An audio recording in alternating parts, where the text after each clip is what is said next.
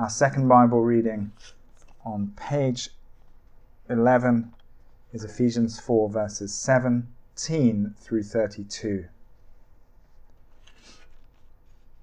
So I say this and affirm in the Lord that you are to no longer walk just as the Gentiles also walk in the futility of their minds, being darkened in their understanding, excluded from the life of God because of the ignorance that is in them, because of the hardness of their heart.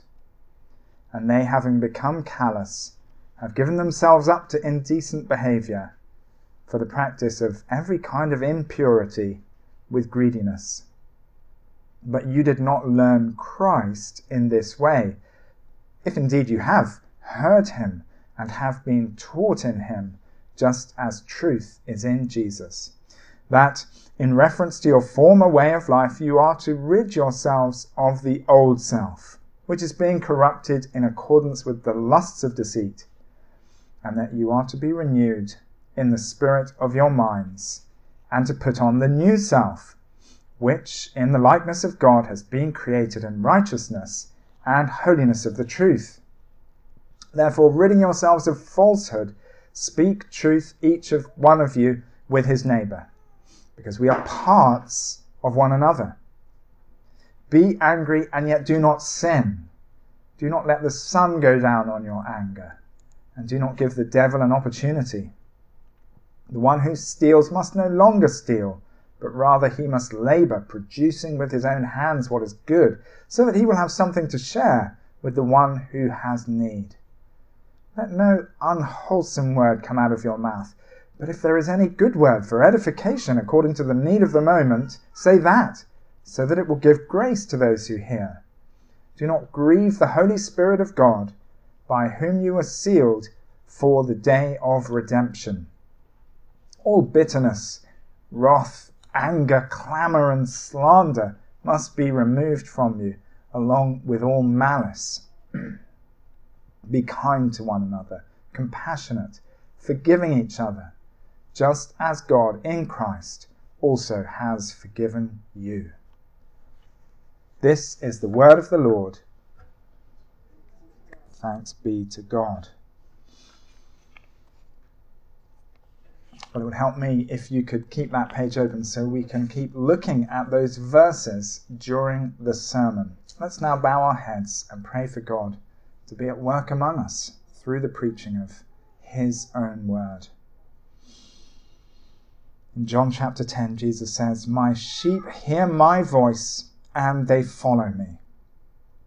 Father, we want to hear Jesus' voice. Please, by your Spirit, would we hear it now through the preaching of his word? And would we then follow him? Would we follow Jesus to the glory of his name? Amen. Well, I'd like to start this morning by showing you two jackets, one old and one new, fairly new. This old jacket here is in bad shape.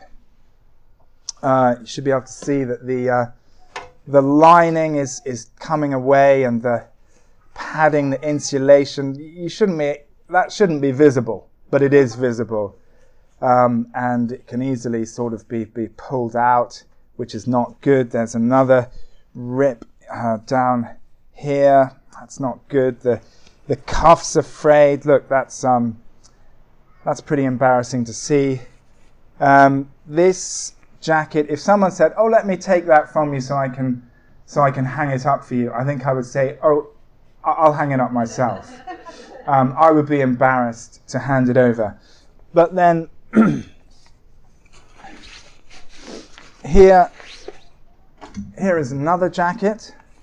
And this is fairly new, and as you can see, there's nothing embarrassing about this jacket. There's nothing shameful. There are no rips. The lining is in good condition. Cuffs aren't frayed. It's in good shape. You might be wondering why I haven't thrown the old jacket away? And the answer is I should have done. I should have got rid of it. Betsy tells me it is beyond repair. But I found it hard to throw it away. I've had it for so long that it's become very familiar to me, that old jacket. I'm so used to reaching for it and putting it on that it's difficult for me to put it in the trash where it belongs. But this new jacket, I've got no reason not to reach for this. As you've seen, it's a good jacket in good condition, and yet I find over the past few months I've just been more likely to reach for the old jacket despite its shameful condition than to reach for this perfectly good new jacket. And so Betsy has been very gently, very patiently suggesting that I should just get rid of the old jacket and put on the new. And in today's Bible passage, Paul is similarly encouraging his readers to get rid of something old and shameful and put on something new and good. In verse 22, he says, "Rid yourselves of the old self." Then he goes on to say in verse 24 that his readers should put on the new self. A negative action is required and a positive action. They're to get rid of the old self and put on the new self. And for the rest of the sermon, we're going to look at both those actions in turn, beginning with the negative. Get rid of the old self. That's our first heading. Get rid of the old self. The book of Ephesians begins with some wonderful information. Believers have every spiritual blessing. Every spiritual blessing. Blessings such as the forgiveness of sins, personal access to God the Father, and a glorious future inheritance guaranteed by the Holy Spirit. Here in chapter 4 of Ephesians, the Apostle Paul turns to the question of how such richly blessed people should live day by day. What kind of lifestyle goes with those astonishingly good blessings? Forgiveness of sins, personal access to God the Father, a glorious future inheritance guaranteed by the Spirit. What kind of lifestyle day by day goes with such good blessings? We can tell right away from the first verse of the passage that the lifestyle of believers, these blessed believers, should be different from the lifestyle of the rest of the world. In verse 17, Paul talks about the way the Gentiles walk, meaning the way all the non-Jewish nations live. And Paul tells his readers they should no longer walk in that way. Their lifestyle will have to change. Paul repeats the point in verse 22, where he says, in reference to your former way of life, you are to rid yourselves of the old self. But Paul knows that his readers are very likely to reach for the old familiar jacket of their former way of life. So, like Betsy persuading me to give up my old ripped jacket, Paul persuades his readers to give up their old lifestyle. And like Betsy pointing to the embarrassing rips in my old jacket, Paul points to the rips, the shameful aspects of his readers' former way of life. The first rip in the jacket, as it were, is the thinking that non-Christian behavior is based on. The thinking it's based on. In verse 17, Paul speaks of the futility of the minds of non-Christians. Paul says the same thing in a different way in verse 18, where he speaks about non-Christians being darkened in their understanding. If you're a non-Christian here today, thank you very much for listening. Thank you for being willing to listen to what the Bible says about you. When Paul says those things in verses 17 and 18, he's really not trying to be offensive or nasty. He's speaking with loving clarity. From the Bible's point of view, the non-Christian mind is given over to aims and goals that are ultimately futile, because those aims and goals don't fit with God's purpose for the world. Trying to play checkers at a chess tournament is futile. It's pointless. And it's like that with non-Christian thinking. From the Bible's point of view, when non-Christians think about life in this world, they're like someone trying to play checkers at a chess tournament. Their thinking doesn't fit with God's reality. Once again, when the Bible says these things, it's not trying to be unpleasant, it's trying to be clear. In the ancient world, the futility of non-Christian thinking was a little easier to see than it is today. People in the ancient world worshipped man-made idols, mini-gods made by human craftsmen out of metal or wood. Earlier in the service, we all read Psalm 115, which talks about how pointless it is for people to worship idols with their mouths that can't speak and their eyes that can't see and their ears that can't hear. I'm sure you can remember from when we read it earlier.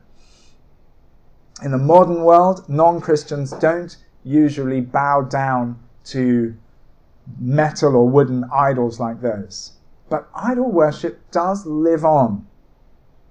It's harder to see, but it lives on. Idol worship based on futile thinking still happens today. People devote themselves to fitness or career or home improvement or investment gains or glamorous vacations or the fortunes of their favorite sports team or just Netflix and chill.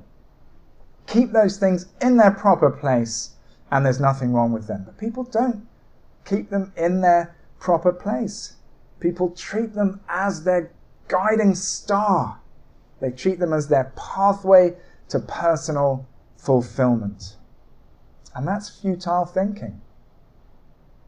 Because none of those things can provide ultimate fulfillment. I'm sure if you've watched someone who is obsessed with their favorite sports team and they have the great joy, often very rare joy, of seeing that sports team lift the championship trophy at the end of the season, and that friend of yours seems to have fulfillment and joy and couldn't be happier, but then a few months later, next season, and they're down in the dumps because their team has cratered.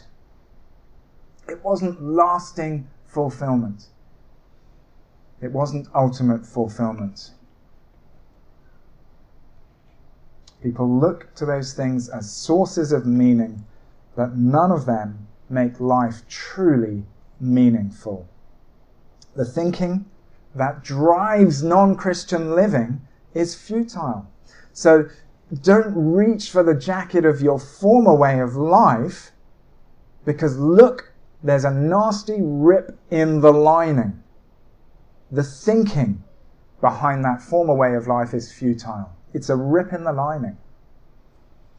When believers who should know better go back to our old idol worship, that old familiar idol worship, whatever it might be, worshipping fitness or career or vacations or sports team or whatever it might be, we are like chess players trying to play checkers at a chess tournament. We should know better.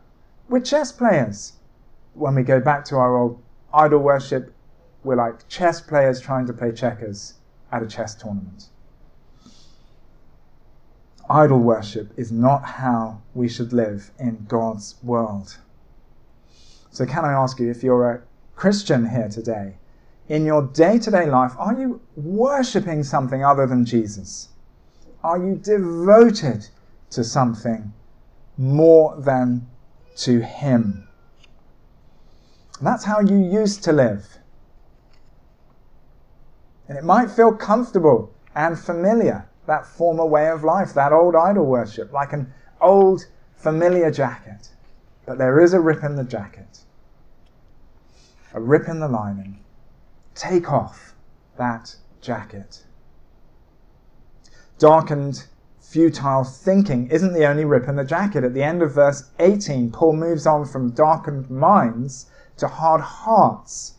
He says in verse 18 that non-Christian Gentiles are excluded from the life of God because of the ignorance that is in them, because of the hardness of their heart. So the second rip in the jacket is hard-heartedness. Paul's not saying that non-Christians lack compassion. Non-Christians can be just as compassionate or more compassionate than Christians. Paul's talking about hard-heartedness towards God. There is a rebelliousness in the non-Christian heart. And that's another reason not to reach for the jacket of our former way of life. It has a second rip in it, hard-heartedness towards God. If I think about my own life, when I was a non-Christian, I didn't pray or read the Bible. I just wasn't interested in God. So I wasn't interested in talking to him or hearing what he has to say in the Bible. And now that I'm a Christian, I find I can still reach for that old jacket. Not praying, not reading the Bible. Especially when my normal routines are disrupted. So when I was back in Britain for Christmas, I reached for that old jacket. Not praying, not reading the Bible. It's the old familiar way of life, so comfortable, so easy to reach for. When you don't need to factor in prayer and Bible reading into your timetable, well, there's no need to miss out on 20 minutes of sleep. How easy it was for me to put that old jacket on, but there's a rip in the lining.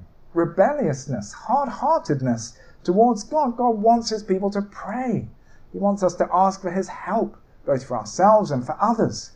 And he wants us to listen to his voice, which is heard through the scriptures.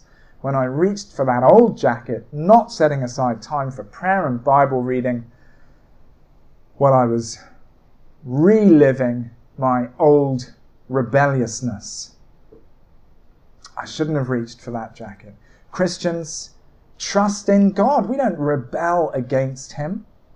Those who trust in God should demonstrate our faith in him by getting rid of the old self with its rebellious attitude towards God. In verse 19, there's a third rip in the jacket, a third reason not to reach out for our pre-Christian way of life. The third rip is indecent behavior. Paul says in verse 19, they have given themselves up to indecent behavior for the practice of every kind of impurity. It doesn't take long for futile thinking combined with hard-heartedness towards God to lead to indecent behavior. If you're someone who hasn't been a Christian all your life, if you've got a before and after in your personal testimony, then I expect you'd agree that when you look at your pre-Christian former way of life, you see plenty of indecent and shameful actions in those years. Behavior you wouldn't want anyone here today to know about. I'd certainly say that about my own teenage years before I became a Christian.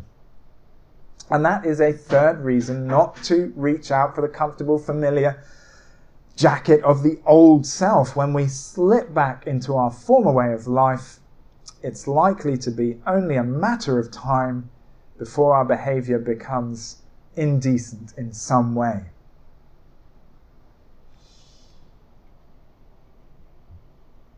I said at the start that I would be ashamed if I had to hand over my old jacket to someone who said, let me take that jacket and hang it up for you.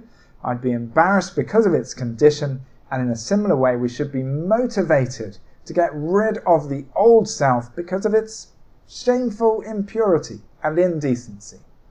That should motivate us to get rid of the old self. Now, I have to say, when I think of the non-Christians I know, the non-Christians in my life, I have to say, I see very little indecent behavior in their lifestyle. In many ways, they are very admirable people, and I was thinking about this while preparing this sermon. But the Bible says that God sees the heart, and sin can happen there, in the heart. In fact, that's where sin begins, in a person's inner thoughts and fantasies. And my guess is that if my non-Christian friends were totally honest about their inner lives, my guess is they would admit there is a lot of indecency and impurity there. Other people may not see it, but God sees it. And that's probably where the indecency shows up for most Christians when they reach for the old familiar jacket of their former way of life, when they put on the old self. A giveaway sign that you've done that you've put on the old self, is indecent thoughts and fantasies showing up in your heart. It's a nasty rip in the jacket. Don't put it on. Get rid of the old self. Well, let's turn now from the negative action to the positive action. Paul tells his readers in verse 24 to put on the new self. And that's our heading for the second part of the sermon. Put on the new self. Today's passage isn't just about saying no wonderfully, it's also about saying yes. When Betsy suggests that it might not be a good idea for me to wear my old jacket, she's not sending me out jacketless to shiver in the wind. There's another jacket hanging on our pegs. It's a good one. It has no rips. I've shown it to you earlier. And God has similarly provided us with a new self, a new way of living. It's not futile. It's not rebellious. And it's not indecent. It has no rips. It's a good way of living. But it won't jump onto our bodies automatically. We need to put it on consciously day by day. Paul says, you are to be renewed in the spirit of your minds. Of your minds. We will need to decide in our minds to put on the new self day by day. It's worth saying at this point, before we go any further into the subject of putting on the new self, that Paul is not talking about how to become a Christian. He's telling people who are already Christians how they should now live. And that's clear from verse 20. In verse 20, Paul says, but you did not learn Christ in this way. He takes it for granted that his readers have already learned Christ. They've already learned in their hearts that Jesus is God's King. Then in the next verse, verse 21, Paul double checks that he's speaking to Christians. Unlike most of Paul's letters, this one doesn't have special greetings for particular people at the end of the letter. So it's likely this letter was sent to a group of churches that Paul hadn't himself recently visited. He wasn't sure who would receive and read this letter, and that's why he double checks in verse 21 that he's writing to people who are already Christians. He says, if indeed you have heard him and have been taught in him, just as truth is in Jesus. Every segment of that verse, verse 21, has something to do with the Word of God, the message about Jesus. And it's the Word of God, the good news about Jesus, that makes a person a Christian. All we need to do to receive salvation and eternal life through Jesus is to respond to the good news about him with faith. So when Paul urges his readers in verse 24, put on the new self, he's not saying become a Christian through self-improvement. He's not saying that. If you're someone on the outside looking in, you're not yet a Christian, the way to come in is to put your trust in Jesus. Please come inside. Come in to the church, God's people. put your trust in Jesus. Believe in him, receive his offer, all the good things that he offers. And then once that's happened, you'll be in a position to put on the new self. Those of us who are already following Jesus should put on this new self. We should reach for the new, unripped jacket. In verses 25 through 32, the second paragraph on page 11, Paul gives us some specifics, and each of his examples involves the life of the local church. You can see that most clearly at the end of verse 25, where Paul says, we are parts of one another. We are parts of one another. Earlier in Ephesians, at the end of chapter 1, Paul described the church as the body of Christ. Here in chapter 4, verse 25, he goes back to that theme. We're parts of one another, he says, meaning we belong to one another as different parts of the same body. Life within the church is still in view at the end of the passage in verse 32, where Paul says, be kind to one another, compassionate, forgiving each other, just as God in Christ also has forgiven you. It shouldn't surprise us that putting on the new self has a lot to do with the local church, because the church has been Paul's big theme throughout this letter. Chapter 3, verse 10 says that God's intent was that now through the church, the wisdom of God should be made known. So the church is God's global spectacle, the global display of his wisdom, and each local church is the neighborhood showroom of God's global spectacle. That's why putting on the new self is so closely related to the local church. God's plan isn't for lots of individual Christians to shine with newness in isolation. No, he wants us to put on our unripped new coat so that the local church will be the neighborhood showroom that it really ought to be, that God wants it to be. Each of Paul's examples in verses 25 through 32 seems to be particularly tailored for church life, beginning with telling the truth. Instead of putting on the old jacket, telling very convenient lies, we're to put on the new jacket and speak truth, each one of you with his neighbor, Paul says. Harmonious church life is absolutely impossible when people are lying to one another. We have to be able to trust one another, to trust one another's word. In verse 26, Paul moves on to anger. He says, be angry and yet do not sin. Paul's realistic. He recognizes that Christians will get angry about things, but that anger mustn't lead to sin, he says. He goes on to say, do not let the sun go down on your anger. So we mustn't turn in for the night with steam still coming out of our ears. That's the old self.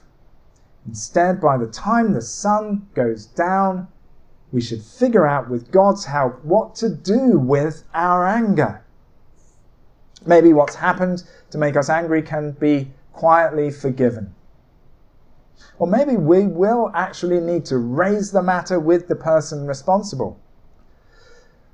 Or maybe all we can do is pray for God himself to do something to put the matter right.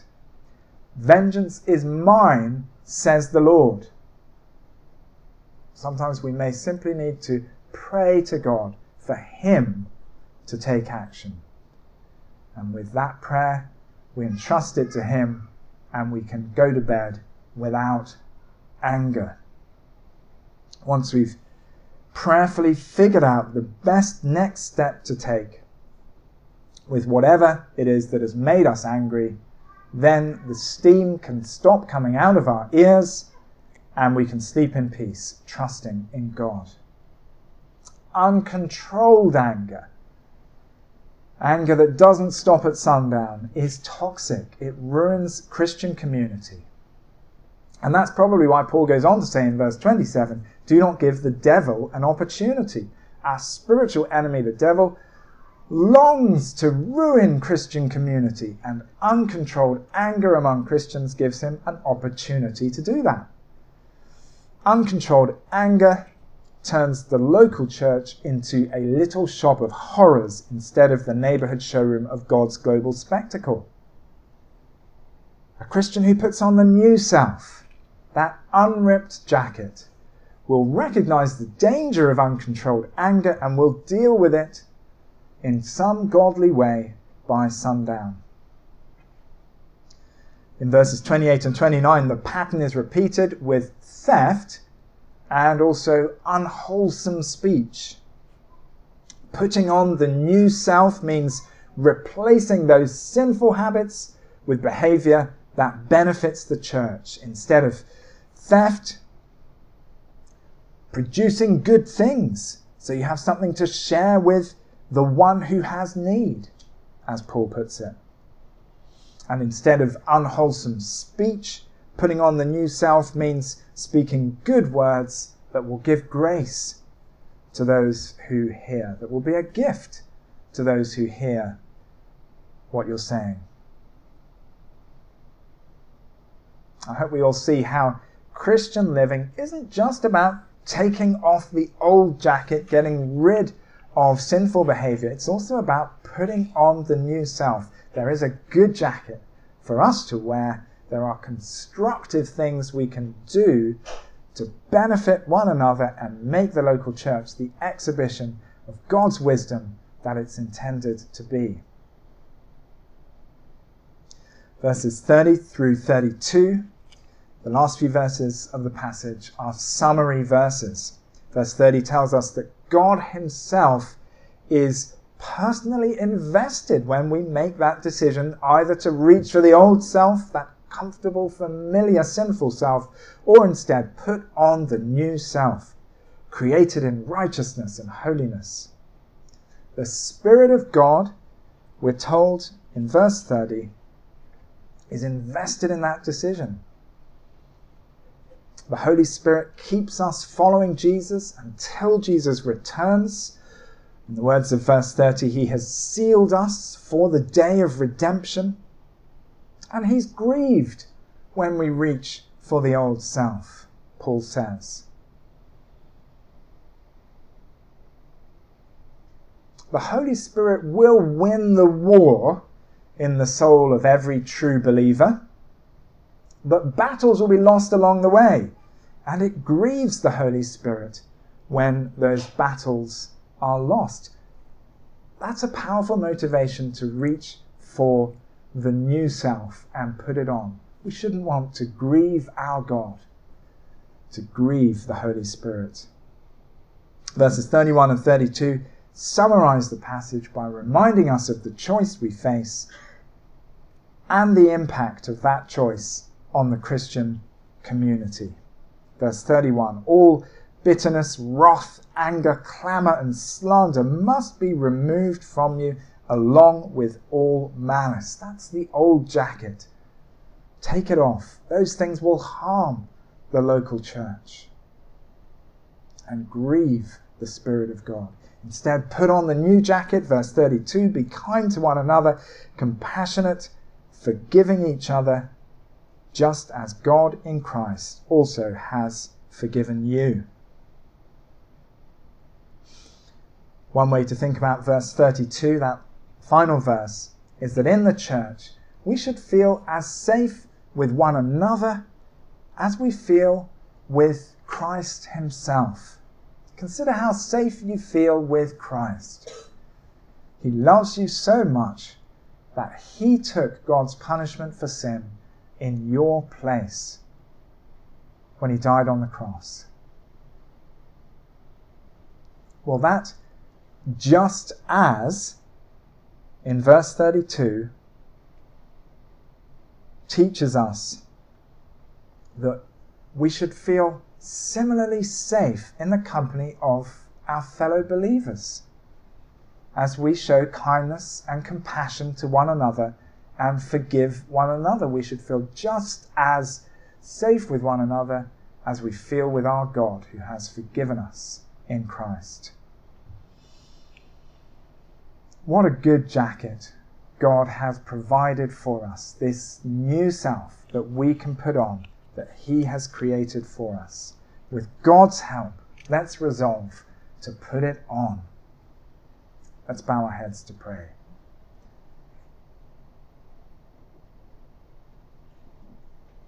Heavenly Father, we thank you for the salvation we have through Jesus. Forgiveness, eternal life.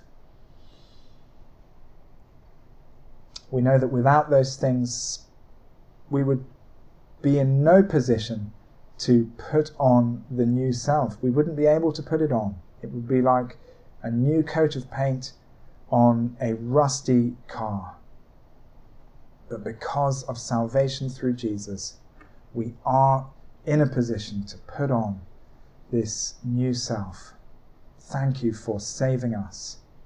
We pray, Father, for spiritual strength to put on the new self. Show us, Father, when we are on the point of reaching for the old self, to put that on, and help us by your power to instead reach for the new self that you offer us through Jesus. In his name we pray. Amen.